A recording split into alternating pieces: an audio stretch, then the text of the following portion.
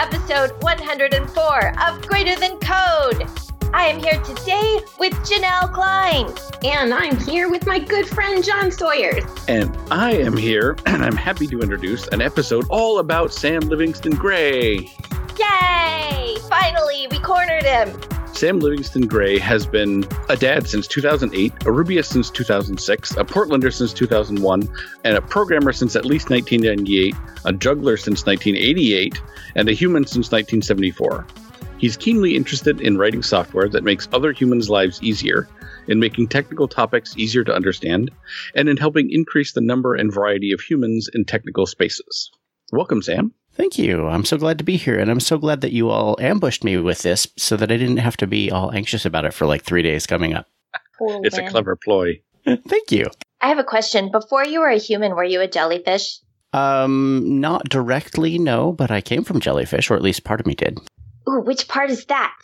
That would be my brain, and your brain too, and all of the other signaling mechanisms we use inside our bodies to coordinate them and feel things and laugh and cry and, you know, all that good stuff. Does it give you jellyfish superpowers? I wish. No, actually, as it happens, jellyfish just freak me the fuck right out.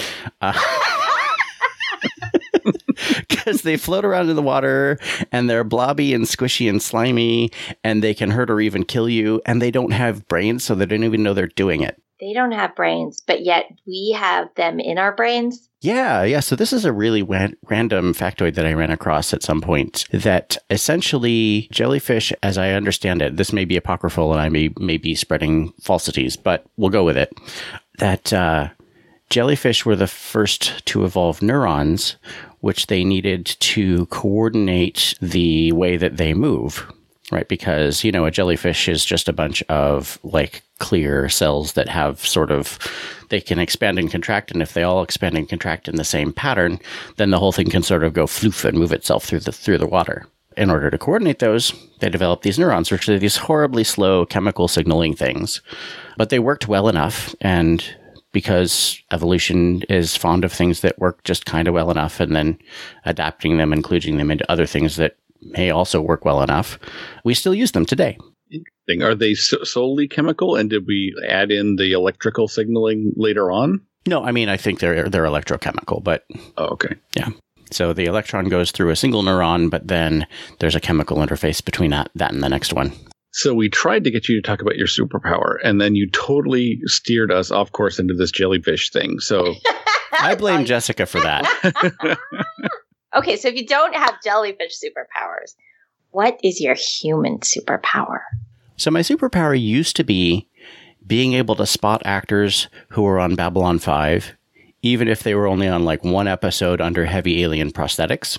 But I think a lot of those actors are no longer working, and so that superpower has kind of become useless. But really, I think my superpower is making connections between weird things. Such as Babylon 5 and people in real life. And jellyfish and the way we treat each other as people, and yeah. No wonder you're on this show. I mean, really what I'm saying is my superpower is ADD. It has some advantages. I'm sure glad it has some. Taking that, like, what connections? I mean, you've got this meta process of being able to make connections, like seeing the relationship between jellyfish and thinking and these chemical interfaces, which you described like software, right? Mm-hmm. So if you were to describe the superpower that you have of making connections between all these weird things, Babylon 5 and jellyfish and people, what is the magic between all of those things? Let's see you work your superpower. If anything, I would just say that this is maybe another property of the way that we organized our jellyfish cells together, in that brains are weird and the architecture in which we store our memories is extremely weird, and we still don't know how it works. And so for me, I make a lot of weird associations between specific facets of things that just don't necessarily make sense to other people. I make a lot of intuitive leaps, and it drives my partner nuts because she'll say something completely random, and it happens to have like 3 words in common with a movie quote. And so I'll just say that movie quote, and she's like, "Really? What?" My brother and my dad and my stepmother and I, we all can have like entire conversations in movie quotes. It's great. Like one of the things you mentioned with this specifically in terms of quotes that stuck out with me is that it's really slow, but it works well enough. And working well enough is enough of a process to drive evolution.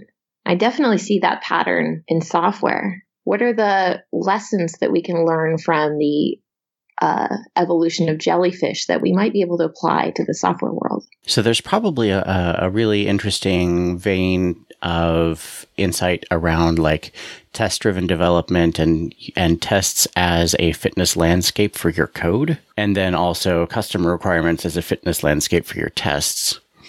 And maybe we can come back to that. But what I really think might be more interesting is the idea that evolution produces organisms that exist and thrive in a specific environment. And you take an organism out of one environment and put it into another, and sometimes it can adapt, and sometimes it's just so highly specialized that it fails. But what this means for me in terms of software is that you cannot judge a piece of software objectively, and I'm using heavy air quotes here. You have to judge a piece of software within the context of the business that created it or the organization or whatever else. I mean, it's not all business software. That's just what I write. So that's what I think of first. You can't judge it outside that context of the organization, the people who wrote it, the other constraints that they were under. What I guess I'm saying is that there is no good code or bad code. There's just code that works well enough that somebody was able to move on and do something else. More or less suited to purpose. Yeah. And arguably, probably some things could be better suited to purpose than they are. But, unless you're looking at a piece of software where everybody left the project at the same time and it was abandoned, then it's an artifact, really. But you still have to judge it within that context. Because software really is living. Yeah. Yeah. And if the team has abandoned it, then it's a zombie if it's still running. Yeah. Karl Popper says that every theory exists in a particular problem environment. And you can widen theory to mean solution. And so software is a solution to a particular problem environment. And organisms are this way too. Organisms are solutions to a particular problem environment, which is their ecosystem. And then when you have a piece of software, if it's an interesting one, then it changes its own environment. And even if it doesn't, its environment changes anyway. So then you get a new problem environment, and then you have to come up with new solutions. Mm-hmm, because what worked before doesn't work now. And that goes along with the sort of environment itself evolving outside of the organism, on its own, and then having to adapt and keep. It's that back and forth influence process. Right, because each organism changes the fitness landscape for everybody else around it. Can you break that one down, fitness landscape? I've heard you say it a couple times. Oh, yeah. And I'd love to hear you unpack that one. Okay, yeah. So I want to come at this from the perspective of evolutionary algorithms. And the way that those work is that you have some piece of software that is able to generate candidate solutions to a particular problem. For example, the neighborhood that I live in is not part of the overall city grid. It's this weird diagonally shaped thing with lots of loops and circles. Some years ago, there was a person who had a bike ride around the neighborhood, and the ride was scored so that every little segment of alley or street that you rode down, basically from one intersection to another, would get you 1 point. But if you backtracked, if you rode across the same segment more than once, you would lose a point.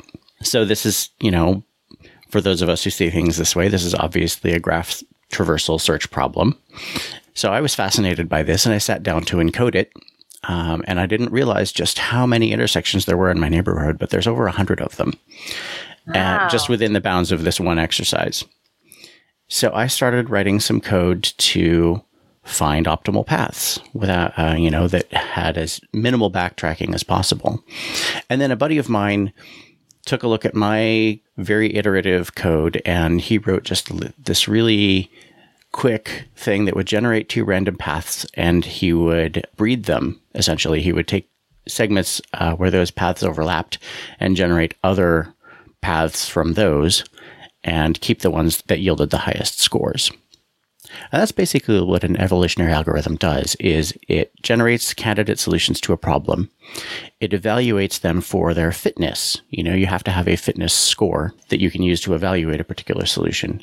It takes the solutions that it has, it takes the ones with the highest fitness score, and it uses those to randomly generate others, and so on and so on. And it's this very iterative process, and it can go for, thousands of iterations before it finds a reasonable solution. But when I talk about a fitness landscape, what I really mean is the way that the fitness scoring works. In my simple example, we have the neighborhood that has a fixed number of segments, and there is probably a theoretical maximum score that you can achieve, but that doesn't change. And when I say a fitness landscape, what I mean is that you're doing this single process in the context of a whole bunch of other things that are also doing that same process, and they're all interacting with each other.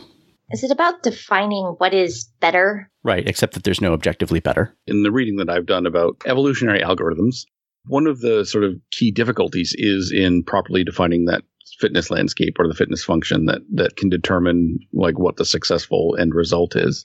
And that once you get to a certain level of complexity, like I would like to evolve, Groupon from, first principles, like defining that fitness function is even more work than actually just building Groupon, as you would normally. Yeah, I think a lot of what we're good at as humans, and we don't realize how hard it is defining better. Like, I watched a talk the other day about playing with neural networks, and neural networks are coming up with names for ponies.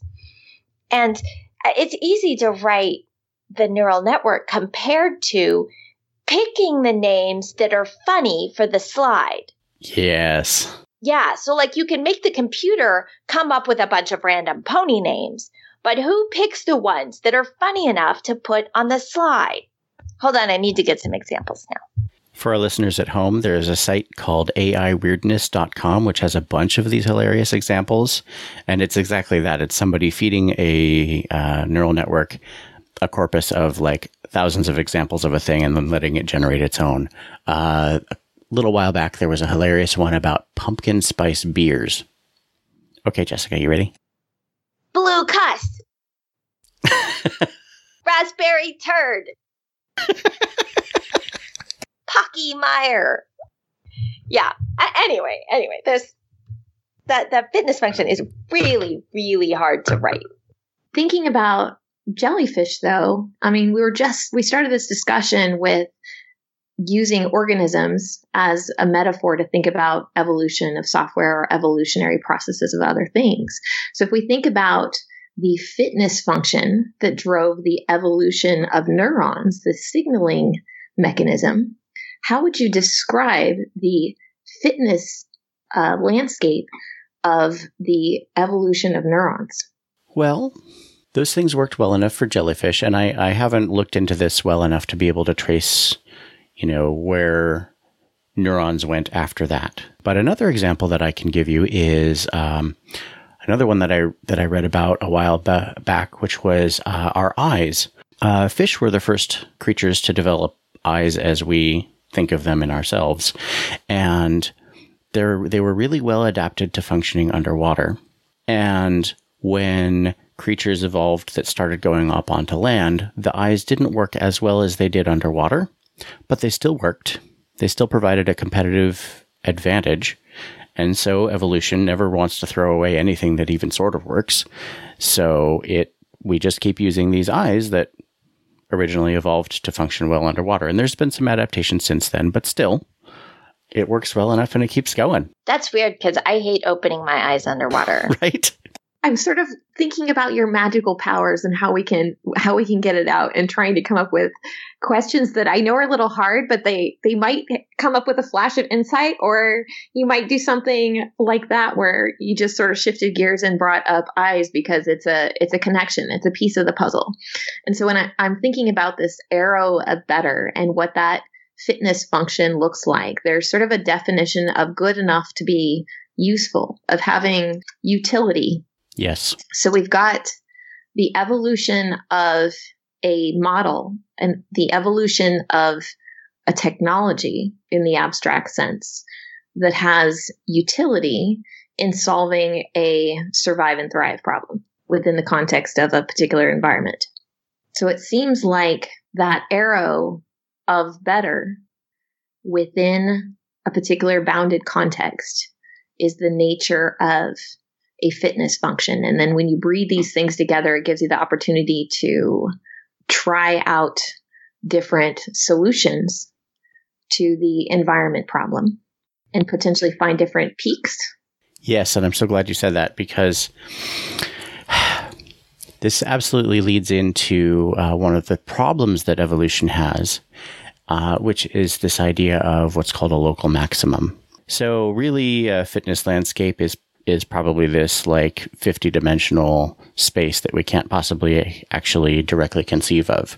But if we take things down to a really simple 2-dimensional example, right, like the number of points that you would get for riding a particular route around my neighborhood, you can figure out some way of plotting the fitness function, and you can have like some curve that goes up for a while and then it goes down and then it goes up a little bit higher and then it goes down again. If you wind up on the first part of that curve, evolution is really good at doing what we call hill climbing, right? It will explore left and right of whatever point it's at, and it'll find out that, hey, over to the right here, we do a little bit better. So it'll move up that way, and it'll move up and move up until it reaches that inflection point where any change in behavior will cause it to become less fit for the environment that it's in. So let's say you find yourself on a hill in this fitness landscape, and you've got little valleys on both sides. And on one side, it goes down to the sea, but on the other side, it goes up to this huge mountain. You as a human can look at that and you can say, I'm going to consciously make the trade-off to go down for a while and then back up so that I can get higher up if height is my goal. But evolution will not ever be willing to make that trade-off. Because it can't see that far. Right. Evolution is working with individuals that the real fitness test for them is, do they survive long enough to reproduce? And to reproduce and compete well enough that they can continue to do that. And that's one reason that it helps to have several different populations and then interbreed them. Kind of like you when you make leaps between two very unconnected ideas and you interbreed them and explore a whole new piece of the solution space that probably is completely irrelevant, but now and then is brilliant. or if you cloned like 10 of me and brought me up in different environments. Then we would get 10 completely weird jumps into interbreeded solution space. Exactly. And that actually comes back to one thing that's useful about evolutionary algorithms as opposed to, the actual evolution that produced us, at least within the bounded context of a single planet, which is that with evolutionary algorithms, you can start again with different random inputs so that, if you think about it as, again, that 2-dimensional curve, you vary X and see what Y's you get to. Okay. If you start a bunch of different times, you start out at different parts of the hill, and maybe one of them will find the actual maximum. Which happens in nature and historically when you have just many different populations that eventually get to compete on a population level. To be depressing about that, now that humans are globally interconnected, we really only have one population of us. So if this one doesn't work out, we're in trouble. Yeah. I hope we don't turn out to be our own best predator, but it is kind of looking that way. One thing that's interesting about humans in particular and the level of self-awareness we've reached, like if I think of myself as a bounded context, just me, myself, and I, the memories in my brain, here I am on the top of a hill. I've got valleys below. I can look across the landscape and I can see other people on different hills that I can have relationships with. And of all things that I've found that have helped me to leap, make a leap to run down the hill that I'm on and check out another mountain in life of following my passion and dreams and, which sometimes causes lots of change in your life. Anyway, I'm thinking about the things that have pulled me to other hills, and it's been through connections with others that become a catalyst for making those discoveries, for allowing evolution to take place in the context of a lifetime, in the context of the bounded context of me, myself, and I. I think it does get to the point of where the evolution is switching from the physical, like evolving new limbs and new senses, to the social and the emotional, where it can change much more quickly, and it can go between individuals and within an individual lifetime and still have that same benefit of combining interesting disparate things that can allow much more explosive and discontiguous growth, because you've got exposure to all the other interesting individuals in the world. I don't remember the exact quote because I actually haven't watched it for too long, but there's a thing from Babylon 5. Hey. Where one of the characters says that we are the universe splitting itself into pieces to understand itself. Yeah, that comes up in Alan Watts, that the universe is one whole that is playing hide and seek with itself. Nice. Yeah, I wanted to go back to one of the things that you had said, Jess, earlier when we were talking about fitness functions and how it's like you can build some things that will give you all the options, but then picking the best options is something very human. I think this is something that, Sam, you mentioned on an earlier episode, where there are like physical brain disorders that disconnect emotions from input into decision making. And when that happens, decision making becomes nearly impossible because you have no way to add any valence to a value of, should I have the appointment today or the appointment tomorrow? If they're equally objectively useful, there's no like, well, today's a little bit easier. And so you can, without that emotional input into decision making, which is, I think, something that humans do uniquely well, you sort of get this broad, undifferentiated, equally objective thing that you're trying to choose between, but can't really make that choice. That is such a wonderful segue. Thank you. Because it gets into how humans make decisions at all, right? How do humans make decisions? At all. Badly. No, we actually do an amazing job. Seriously. No, it's true. Like, I think it's Allspaw has this thing that cognitive biases, okay, can we move past the idea that those are bad? Right. They all exist for a purpose, to help us make decisions. Because if we did try to do the complete evaluation of every possible move and objectively, which is better, it doesn't frickin' matter. What matters is choosing something. Termination. Yes, exactly. My favorite talk that I ever gave a couple of years ago was about cognitive biases, and I had started collecting them before that point, but I really spent a lot of time thinking about why we have them at all. And but yeah, I came to a similar conclusion that we have these cognitive biases because at some point they provided us with an evolutionary advantage, and our fitness landscape has changed drastically as our culture has undergone a really huge transformation in the past couple of centuries. And evolution just hasn't caught up to that yet. So some of those cognitive biases may now be maladaptive, but many of them still are pretty good. Because here's another fun factoid I picked up doing the research for that talk.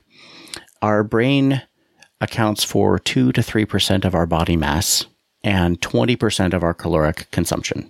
Our brains run on rocket fuel, essentially. And I first ran into this in the context of this tired old meme that we use 10% of our brains. There have been movies and TV shows that are predicated on this exact premise. And it's bull. Because there is no way that evolution would saddle us with an organ that takes 20% of our caloric intake and only gives us a payback on 10% of that. We have these giant brains because they give us advantages, but in order to make them work, and in order to make them work using ridiculous jellyfish cells, evolution has had to take a lot of shortcuts. Like what? So here's another fun little neurological foible that we have. Yay, foibles. Yeah. So there's this thing called a saccade. It's spelled SACCADE. And this is what happens when you shift the focus of your eyes from one point to a different point. We don't see the way that a camera sees. A camera has to capture all of the light field that's coming into it because it can't predict where we're going to look, so it has to capture the entire image. Our eyes are actually, most of our vision is concentrated in a small point about 6 degrees across, and everything else is peripheral vision. So in order to get details about something that we're interested in, we have to shift that area around quite a bit. And our eyes actually make the fastest movements that a human body is capable of. You can shift your eye from all the way on one side of your field of vision all the way to the other in something like 0.2 of a second approximately. And is that like the deliberate one or the accidental one? I'm not sure I follow. The 0.2 of a second thing, is that like when you move your eyes on purpose? I don't think it matters. Now we're all looking back and forth. Right. Don't try this while you're driving. Yes, please. So in that up to 0.2 of a second, the center of your eye, an area called the fovea centralis, is getting a lot of smeary input. And what your brain does is it actually just edits that part out. It shuts down visual processing while your eye is moving and then picks up again when your eye stops. And this is all very smoothly coordinated inside your brain.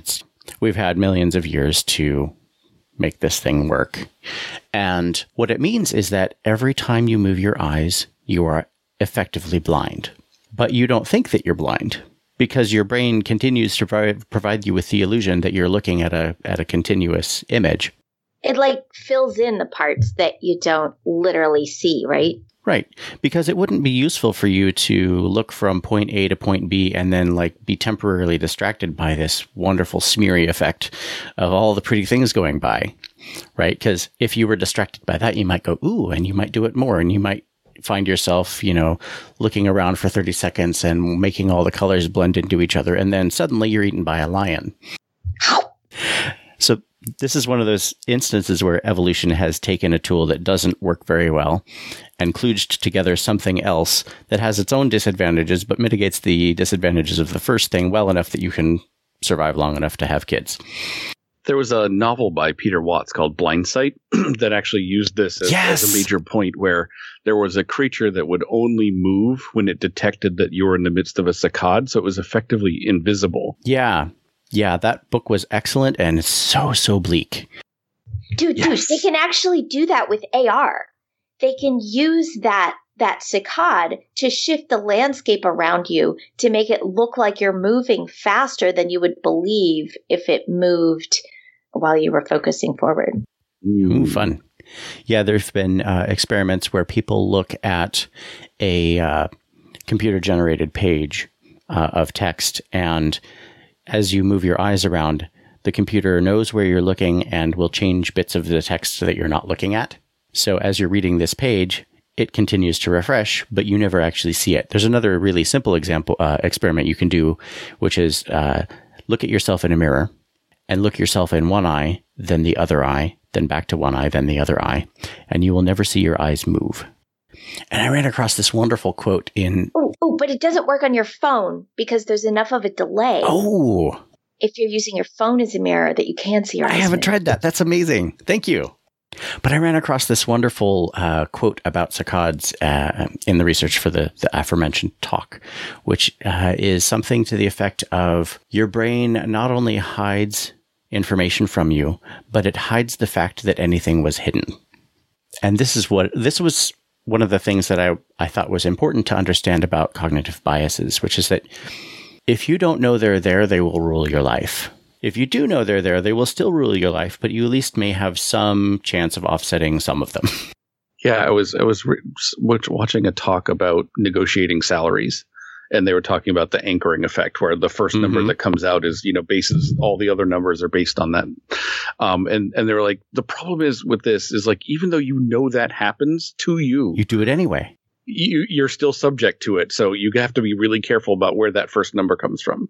So if you can find an excuse to say some other very large number instead of like the salary you're asking for, you can mess with that. So if they say like, what was your last salary? And you can't get out of saying it, you can say, well, when I was working on this last project, we served 6 million, patients in our a project, and that was really helpful. And then all of a sudden you've anchored the conversation at at $6 million instead of the salary you're asking for.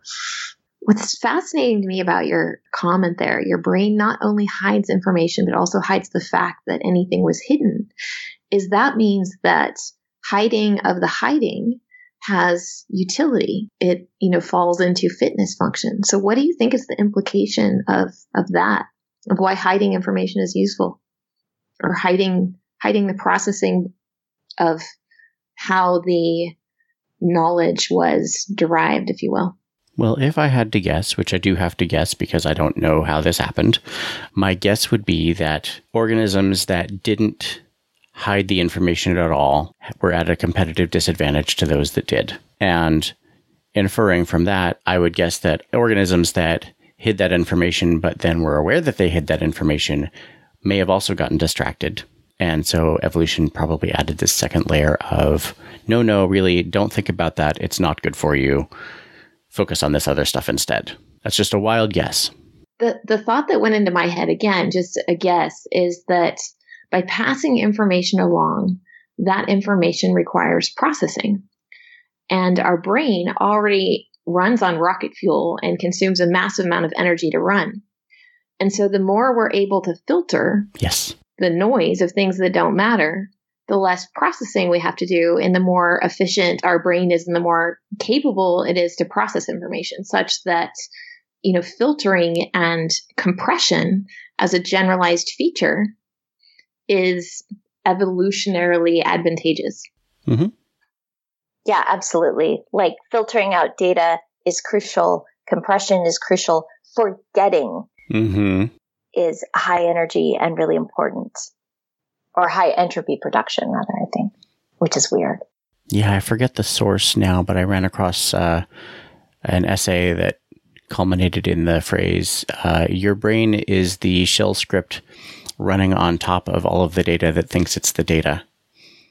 Was basically making that same point about there's this massive amount of information coming in and your brain is filtering and processing most of it for you before it gets to the conscious level.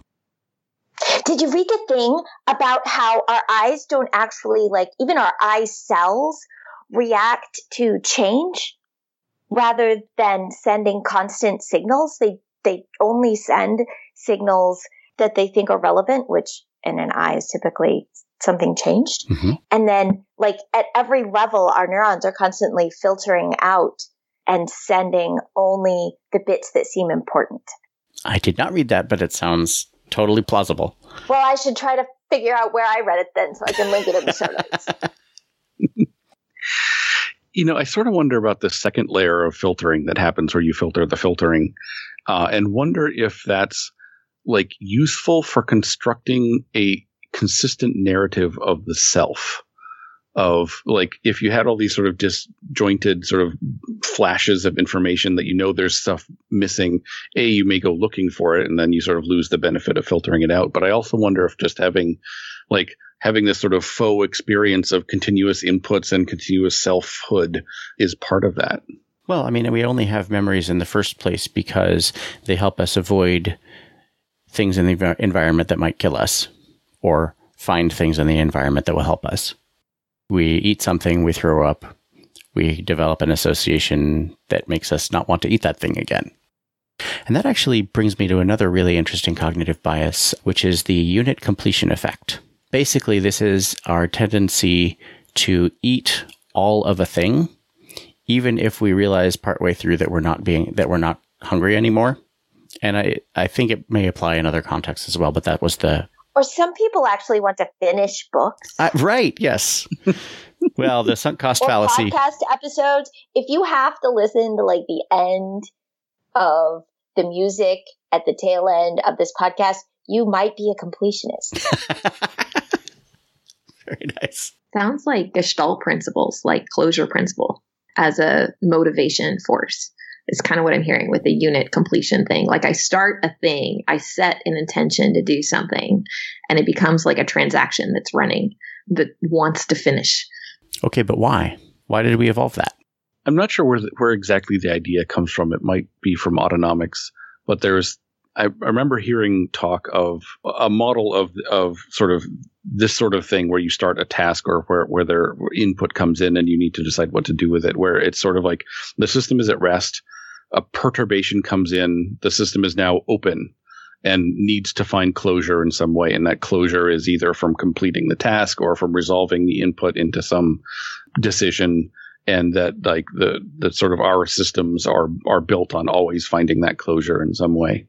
Yeah, I kind of think the same thing, that the fundamental driving force of life is closure and intention. And, you talked about your eyes knowing where they were going to point next. There was already an intention behind the motivation of your eyes. We're not just passively sensing, we're reading in inputs that are relevant to some sort of problem we're solving, whether it's trying to understand the space we're in to get clarity on that such that we can make a decision about how we're going to move, whether it's what do I want to do with my life? It goes at all these different levels of abstraction, but I feel like there's this pull toward this gravity of home, like a homing signal almost, that is this closure of life. What is the narrative of my life going to be like? If I read my gravestone, what's it going to say on it? And so if I look at my life backwards, I've got, these dreams of intention that becomes this motivating arrow that is this feedback loop that I think drives the whole sensory system. See, this is what happens when I read Zen and Motorcycles. Very nice. Completion bias is probably one of those things that humans do it. And as a rule, it's probably not usually a win. But once in a while, it's a big win. Often there's a lot of things that are like net negative for the individual, say entrepreneurship, completely irrational at an individual level. Military service. How is that individually a good idea? But societally, or in the case of military service, only at the nation level, there are benefits. Because as a society, we totally benefit from entrepreneurs taking huge risks, because thousands of them just go broke and go bankrupt because they don't have health insurance. But a few of them do something amazing that changes the world. So the world as a whole benefits from people taking that risk. And completionism might be one of those things too. And in software, that totally applies, because people will write open source projects and libraries and spend an irrational amount of time on them. And yet, most of those just end up in GitHub forever, quietly festering. But a couple of them become incredibly useful and build communities. Way to bring it back around. Nice. Books, too. Why do people write books? Oh, I'm glad they do, but man, there's so much work. Why do people write talks? There's so much work. No, talks are over. There is a very clear definition of finished with the talk, and it has nothing to do with the talk being the best it can be. It has to do with your time on stage is now. Exactly. With no fluff, though, it's like the same material, grinding it over and over again. It's like, I got to do it 50 times. So it actually gets good. Yeah, I've done my talk 10 times, so I've gotten up to version 2.7 now. Although I did realize I wasn't following SemVer for the first few, so. And then again, you get into the hard trick of defining what is better. And then you need like surveys and you need feedback from the conference attendees, because pretty soon I know my material so well that I can't tell whether it's better. Is this joke funny or not? It's not funny to me anymore, but they're still laughing. Different audiences definitely play into that too. I had some jokes that completely didn't land in Iowa, but everyone laughed everywhere else I went except Iowa. It was like, we're on a different wavelength. And it was like this dead silence thing where then I'm making jokes about nobody laughing at my jokes. Different fitness landscape. Ouch. Okay, Sam, we've talked a lot about like interesting theories about the world, but I want to know about you. What's been something that you have learned as a software engineer that you don't think you would have learned in another career? I would say the benefit of changing my mind. Ooh. Because if I worked in some physical medium, right, if I designed cars, for example, or realistically, if I designed some small portion of a car, I would only have one opportunity a year to design something that maybe was slightly different than the thing I had done before, but it really still had to fit all of the same constraints, and maybe I would make it like 2 or 3% better. And I would get, however many years are in my career, chances to do that. Whereas in software, I can take a couple of hours and I can explore a completely differently shaped solution, and I can see whether it works or not. And even if I decide that it doesn't work, I now have the experience of having tried a different thing. And in the process of deciding that it doesn't work for the thing I wanted, I now have a better idea of some other thing that it might work better for. Wow. So like a evolutionary algorithm. Yeah, I suppose.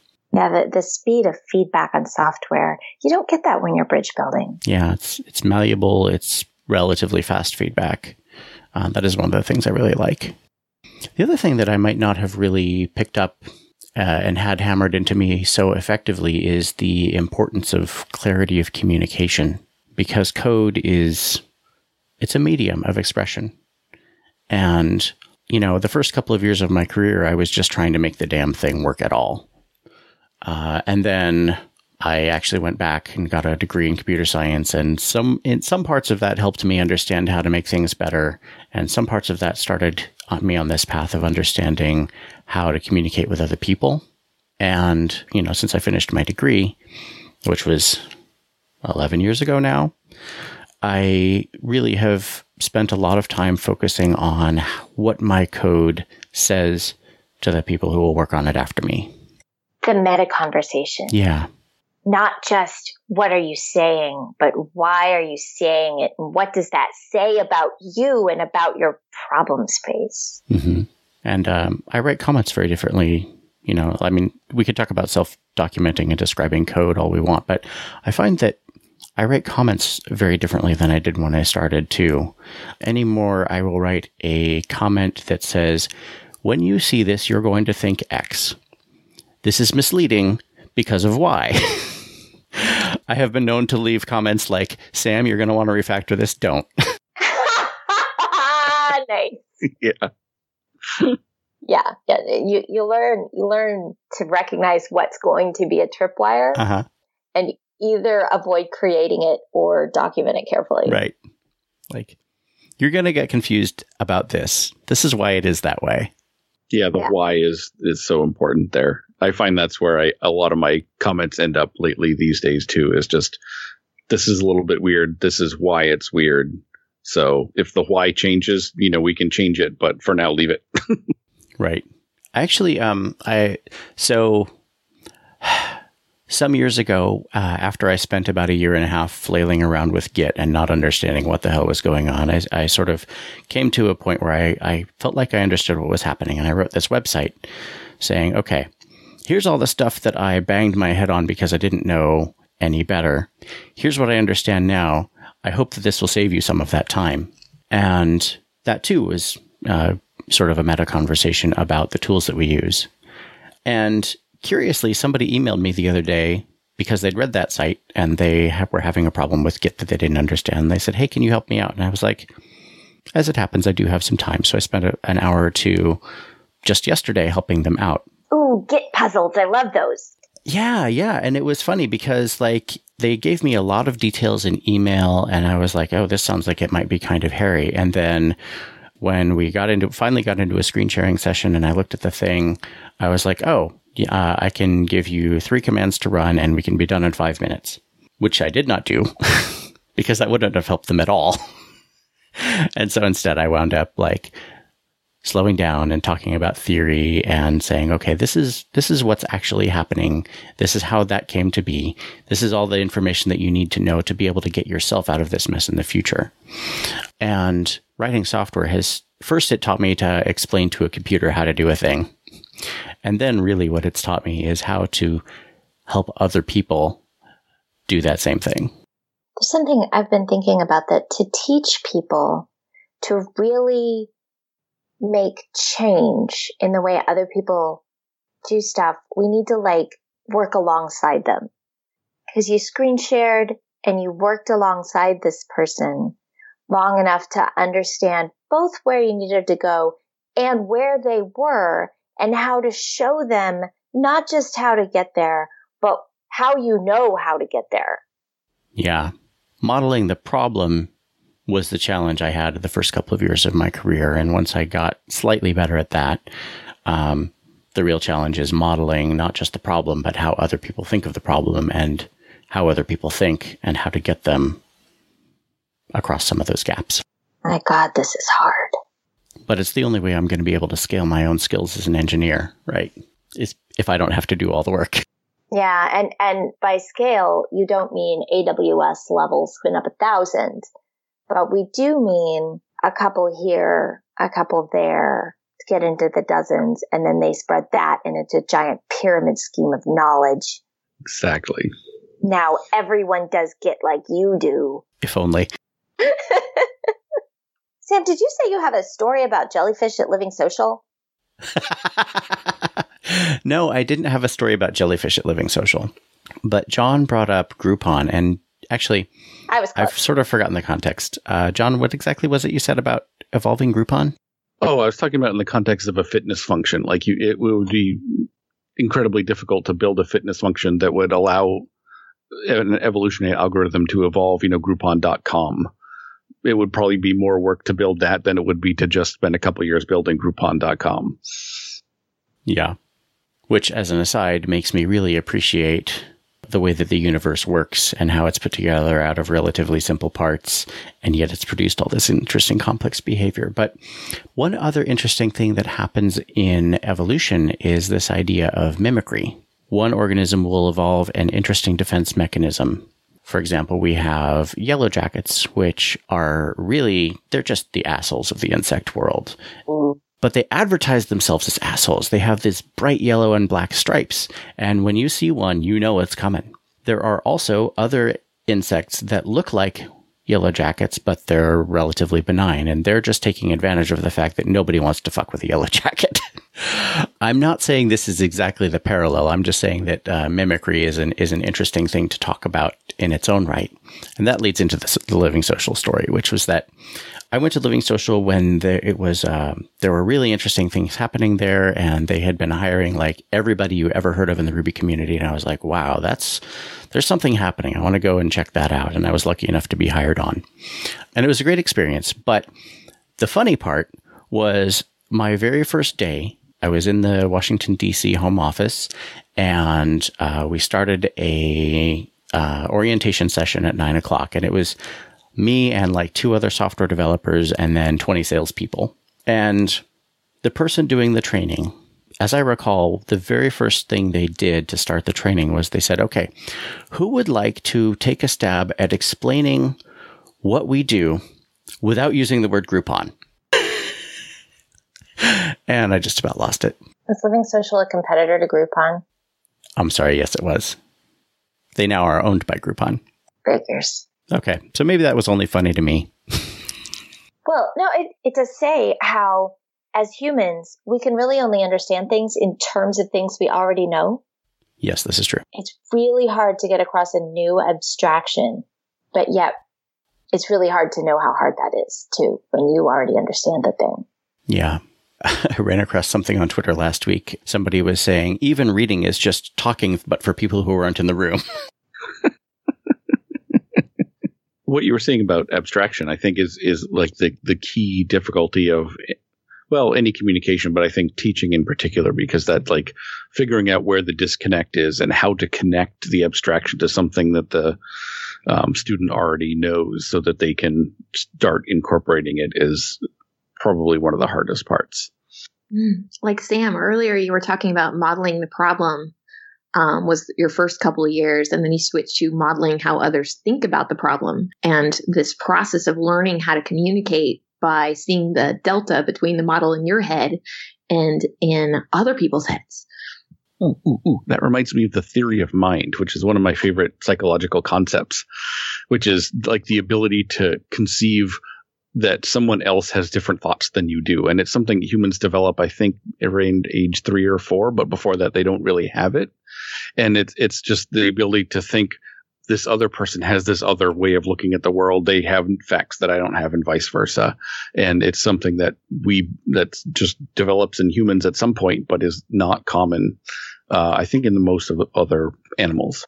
Yeah, there's a really interesting aspect or effect of that, which is that you can tell exactly when your kid has started to develop theory of mind because they start lying to you. Because without theory of mind, there's no point in lying, right? Because everybody knows the same thing. Oh, that's probably also where we start to feel alone. Wow, that's pretty profound. Sorry, I'm bringing all the sad things today, or at least 2, which is like 2 more than I usually do. I've been thinking a lot about the same things, though, of just thinking about loneliness and connection. And, what we're essentially talking about too parallels with all my research in my book, idea flow, right? I mean, it's taking an idea from one person's head and getting it into another person's head and like learning a theory of mind where someone is at to communicate. But the essence of that communication is connection. And when we find ourselves in an ability to, like, we can't understand where people are at different from ourselves, and we can't get ideas across, and we have something we're trying to express, and we feel like people can't hear us, don't understand us, we put on a shell that we end up, hiding under because it's, the social thing that you're supposed to do. All of that just creates this disconnection from being able to communicate and be heard, and sets that loneliness in. Yeah. And while we're on the topic of depressing things, I think this is one of the things that frustrates me so much about the current state of American politics is that so much of the, I don't even want to say discourse, so many of the words that are flowing around really just illustrate how people are just leaning on their cognitive biases, on those in-group, out-group distinctions, on basically doing anything that they can to avoid having to think about other people as people. Thinking is expensive. Rocket fuel. Exactly. There's a totally reasonable evolutionary basis for it, but it's playing out in a harmful way right now. It's a lot of work to really model a person.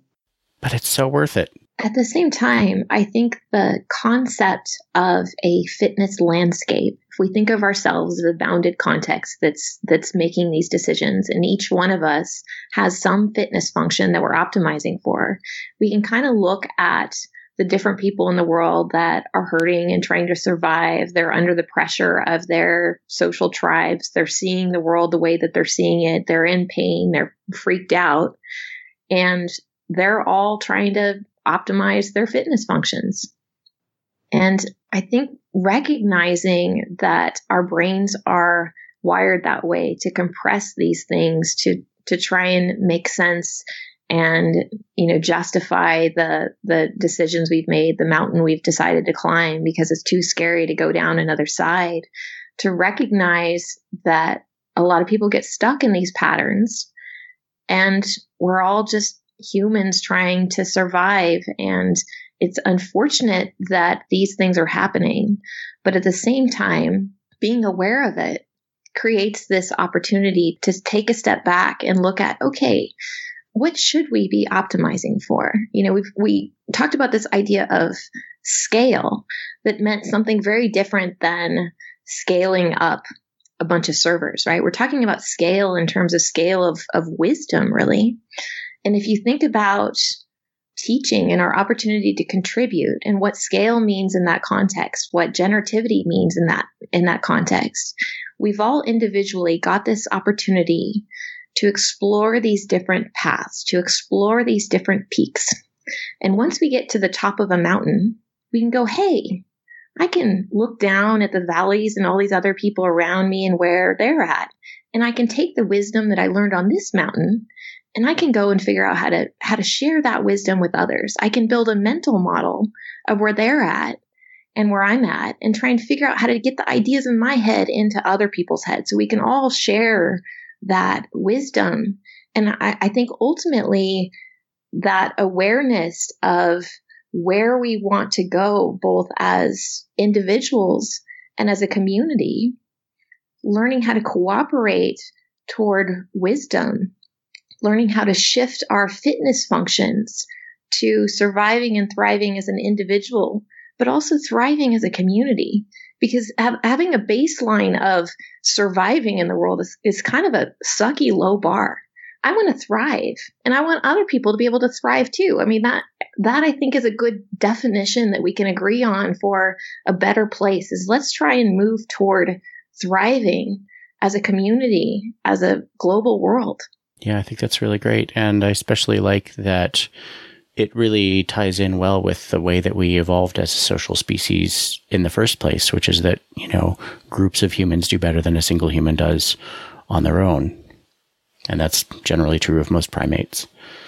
I do want to point out that there is one danger in the path that you described, which is that you get to the point where you are thriving and you look at other people who aren't. And some people get there and they decide that paternalism is the way to go. I know how I got here, and so now I know what's best for you, and I'm going to make you do that. Different fitness landscape. I just want to point out that that's a trap that a lot of people do fall into when they get there. Yeah, or people want for their children their own definition of success. Yes. So it's like principles of freedom and following your own arrow need to be part of, the way we look at things, of I think this general concept of bounded context. If I am a bounded context, that having a bounded context means that I get to have freedom over all the things that are inside my bounded context kind of thing, maybe as a first principle. I mean, there's principles that we live by, and then there's like the meta principles of my principle is you get to choose your own principle. And I think we equate those sometimes. We equate values that are useful for making decisions in the current problem space with meta values about it's important to me that you be able to find your values and that I respect those. And we don't have a different word for that. And politically, I think that gets us confused because some people are like, the country should be like this. And I have the values that it should be a place where you can get a manufacturing job and work hard, and that's going to be enough. Whereas at another level, other people have a principle of, I want this country to be a place where people can make it what they want it to be. Yeah, it's like the difference between having a very concrete principle that's useful on a particular day and having a principle that you get to choose your own principles.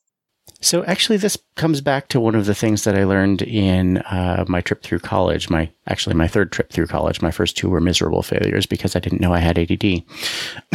If you know how your brain works, you can work with it. Yes, exactly. One of the most impactful courses that I took was actually a 100-level writing course that really talked about rhetoric. And I know I've plugged this book before, probably on this very podcast. It's called Everything's an Argument.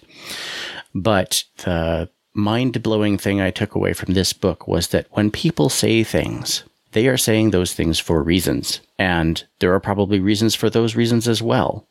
So interacting with people just on the basis of the things that they are saying may not be the most effective thing that you can do to get what you want, or to change somebody else's mind, or to learn something that will change your own mind.